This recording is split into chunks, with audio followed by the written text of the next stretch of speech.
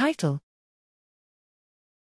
Theta oscillations and minor hallucinations in Parkinson's disease reveal decrease in frontal lobe functions and later cognitive decline. Abstract: Cognitive decline and hallucinations are common and debilitating non-motor symptoms, occurring during later phases of Parkinson's disease, PD.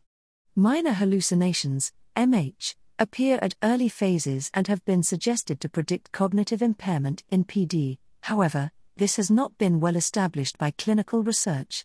Here, we investigated whether non-demented PD patients with MH show altered brain oscillations and whether such MH-related electrophysiological changes are associated with cognitive impairments that increase over time. Combining model-driven EEG analysis with neuropsychiatric and neuropsychological examinations in 75 PD patients, we reveal enhanced frontal theta oscillations in PD patients suffering from MH and link these oscillatory changes with lower cognitive frontal subcortical functions. Neuropsychological follow-up examinations 5 years later confirmed MH-specific theta oscillations and revealed a stronger decline in frontal subcortical functions in MH patients with stronger frontal theta alterations, defining an MH and theta oscillation-based early marker of a cognitive decline in PD.